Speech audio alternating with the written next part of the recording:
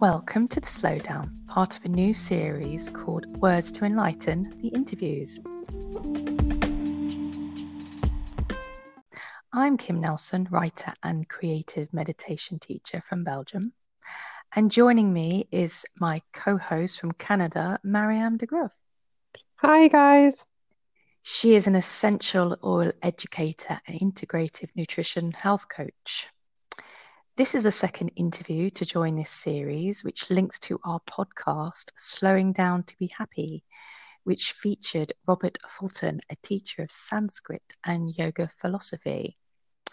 So it was interesting to talk with Robert because as well as talking about his passion for the language of Sanskrit, which is used in yoga, he also talked candidly about the ego in yoga. Have you experienced this? Have you seen evidence of the ego in yoga? I don't know if I can say I've specifically seen it in yoga because there's just a few people that I follow and they're quite genuine and they've kind of carried on their practices as authentically as possible during this COVID time. But I could relate to what he was saying about people trying to jump on this like bandwagon of trying to make money during this pandemic. And so I definitely saw a lot of yoga apps and Zoom classes and online hosting. So I could relate to what he said. Yes, for sure. Yeah, I mean, it's funny to hear him talk about that because when I was training to be a yoga teacher, on my very first day of training, we all sat down on our yoga mats. The teacher walked in and she said, right, if anyone's got an ego, you leave it outside the door. And I thought, oh, that's brilliant. She's saying that. I'm so glad she said that because I'd already experienced, a lot of yoga teachers with ego. And then after that, she said, only I am allowed to have an ego. Oh, I believe it. okay. Wow. Okay. Completely And was she a good stunned. teacher? She was a brilliant teacher, but just not a nice person. Yeah, it's a shame when that happens. Yes, it And is. that comes down to ego, right? When you let your ego get in the way of what you do. I know, such a shame. Yes. I'd just like to tell you a few facts, 5 facts about yoga I just picked out randomly. Yoga is over 5,000 years old. In the US, yoga classes were just for men and women were not invited until 1937. Wow. There are over 100 different types of yoga in practice today. Yoga works every muscle in your body. And the last one is there are over 60 million yoga posts trending on Instagram at any one time. Wow. It's very popular. Very popular. Yes. So on that note, if there's anything else you want to add before we go to the interview, Marianne? No, I just loved his talk about Sanskrit because I'm a linguist and my background is linguistics, and I loved his breakdown of Om and Namaste, and I really love that. So I hope Me our too. listeners enjoyed that too. It will be an education. So we're just coming out of the lockdown, and I guess there's a collective hooray from all the yoga teachers and also their students who've been having to do a home practice for the first time. What advice have you been giving people during this lockdown? What's interesting is what I have told people is like, this is not the time to just go crazy with yoga either. And so if it wasn't in your life, not to make it this huge part, because just make sure you can keep it in your life as well. You know what I'm saying? Like, if you have all of a sudden this big chunk of time, and it's the first time you really had a self-practice, just make sure that you can continue that. And that's what I think is really important, is how you act and how you integrate things after the doors are open again. We can do a lot when the doors are closed and there's all this time to do different things. But what do you bring with you afterwards? And I think that's pretty important too. That's a really good mind shift to adopt. And actually, the lockdown has made us shift our thinking, especially when it comes to exercise. We've had to exercise from home. Have you got any top tips to maintain that practice? What I think is most important is not to think, okay, now it's time to do yoga or exercise or whatever. You know, when you look at the watch and say, oh, now I have to do my workout. What's better to do is a little bit at a time, so that all of a sudden you go, oh, I really want to right now. Like it becomes something that you want to do rather than this obligation. Because when it's an obligation, once daily life kicks in again, that's going to be the first thing that goes. Are there any teachers that you would recommend online for people? I'm going to be honest, I didn't really do it that much myself. And this is going to sound a little strange being a yoga teacher, but there is this level of sometimes the online classes are a bit of an ego trip for I agree. And you know, the first couple of weeks, it was just this inundation, this flood of look at me, I'm doing my yoga practice. Aren't I great? Here, watch my yoga practice. And then it started becoming very commercial. Once people started realizing, okay, hang on, it's going to take a little bit longer. This look at me started turning into, well, pay me online. You know, and it became more and more. It became very materialistic very quickly. And so honestly, I spent as little time as possible on social media and otherwise, and especially not looking around for, you know, other teachers and stuff. So that doesn't mean that there aren't good ones out there. I just am not aware of them, to be honest. Yeah, I agree with you. Is it still like that with the yoga teachers? Still like charging people lots of money to do their class? Or? Some of them, yeah. I mean, some people have really capitalized on this and just made a killing, to be honest. I mean, especially what I saw, and it was kind of sneaky, but I expected this, is at the beginning, again, there were a lot of free classes and a lot of this, it seemed almost like a charity and just saying, hey, we're all in this together, right? And then once you get people hooked, then it sort of turned into this, all right, now you need to start signing up. And then what I also saw, which I thought was a little disturbing, is that people were maybe associated with a yoga studio, and the yoga studio is trying to stay afloat as well, that they would start with the yoga studio, get people into those classes, and then switch to their own on Zoom.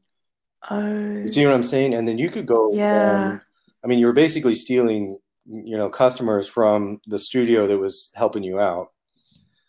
And if you do it yourself, I mean, you could make 400 or 500 euros in one session.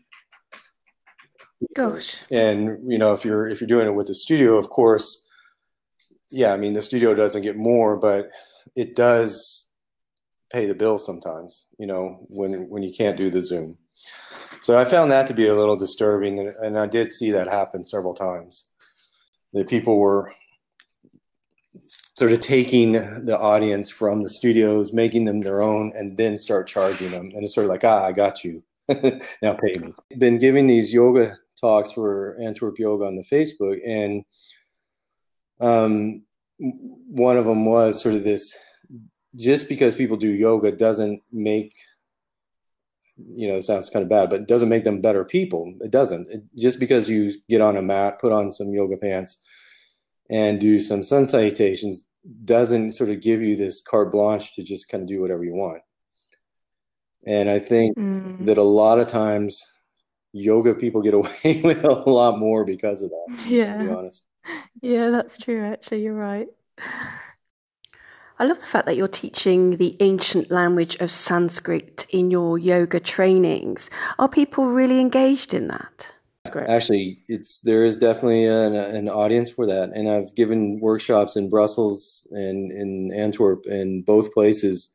It's really neat to see who shows up. Sometimes it's people that are just interested in the language, and then sometimes they're interested in yoga, and then sometimes the philosophy. So what happens is you get lots of different angles. And so those are really fun, but you know, people are curious, and in a yoga class, they're scared to ask, like, okay, well, what does that mean? And so, you know, yoga teachers sometimes can be really bad about being very confident, saying the word, and it sort of doesn't allow for somebody to come up after class and go, oh, what does samkalpa mean? Because they feel like they're supposed to know that. And they don't, Okay. so there's not, I think that is a big problem in yoga, that there's a distance between what is being taught and then what is actually being received.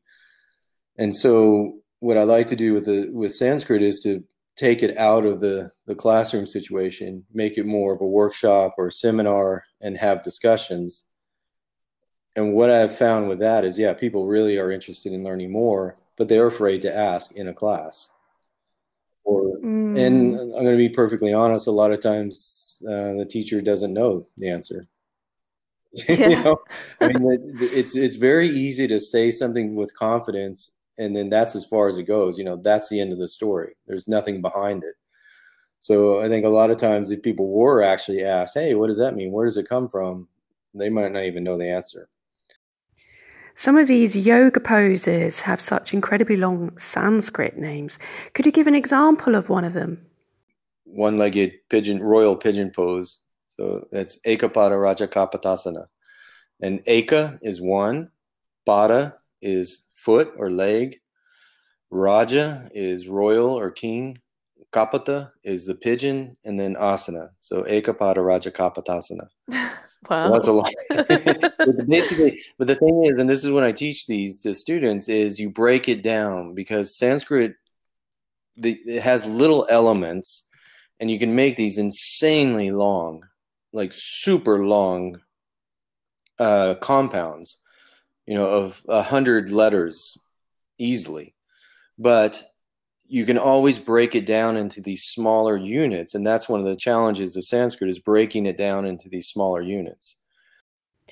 Can you tell us a little bit about the sound Om?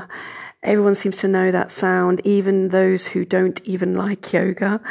And I know that kids especially like the sound of Om because of the vibration it makes on their throat.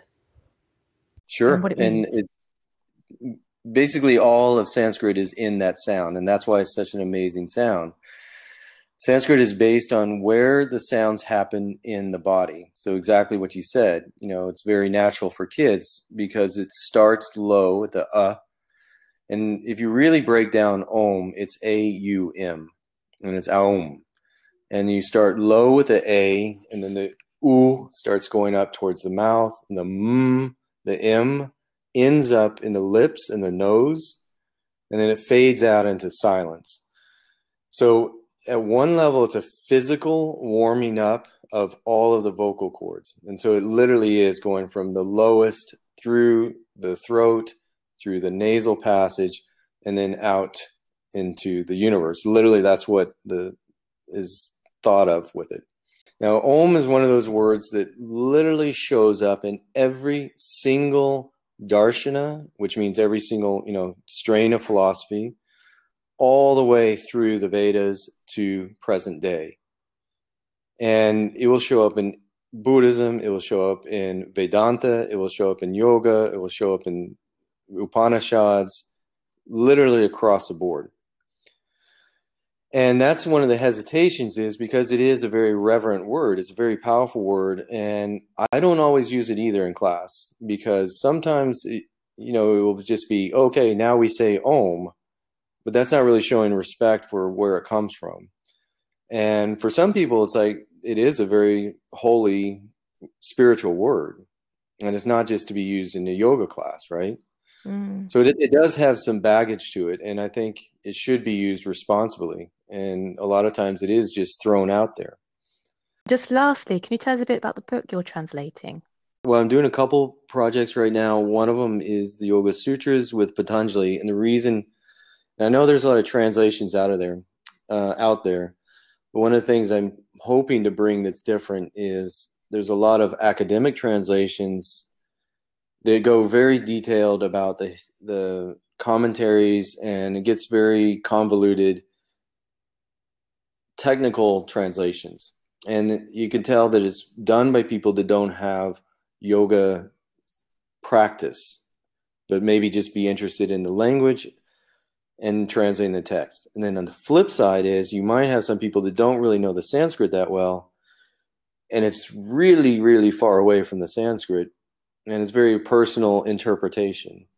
And so what I'm hoping to do is stay very true to the Sanskrit, but apply it to my own practice and then in the modern day practice and, experiences with the teacher training, and also give some commentary about how the Yoga Sutras can be relevant, because they're very relevant. We just had our first teacher training meeting after being away for 3 months because of the lockdown.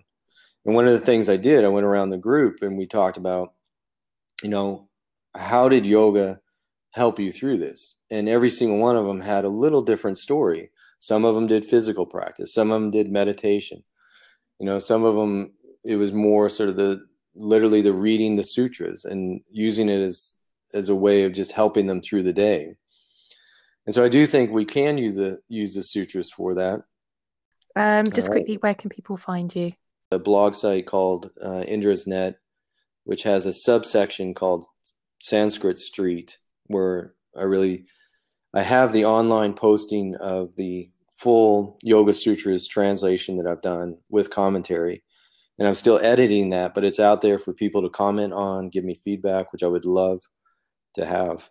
And so it's Indra's Net, Robert Fulton, Sanskrit Street. Like Sesame Street, but Sanskrit Street. That's great. Thank you so much. All right. So, Mariam, what did you think of that interview? I loved it. I loved, again, back to the language part. I love learning the intricacies of language and the roots. And I think a big takeaway is leave your ego far, far away from the yoga mat. Yes. Or just leave it. Go. Just leave it. Yes, I think what Robert demonstrates is that there are so many layers to yoga, and it's not just the physical, which a lot of people seem to think it is. But when you open your mind to learning more about the ancient art of yoga, it really does enhance your practice. Yeah. And I definitely would like to say that try to incorporate into your daily life, not just for this time where you have lots of free time. I thought that was really a key takeaway as well. Definitely. There's a book I'd recommend. There are loads of yoga books out there, but there's one by Timothy McCall, and he's the author of Yoga as Medicine. Mm-hmm. And he says, change your posture and you change the way you breathe. Change your breathing and you change your nervous system. This is one of the great lessons of yoga. Everything is connected. I love that.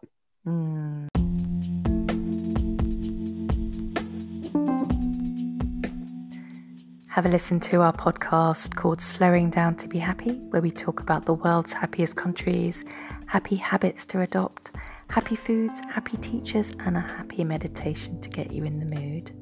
And also Robert Fulton talks about the most misused word in yoga.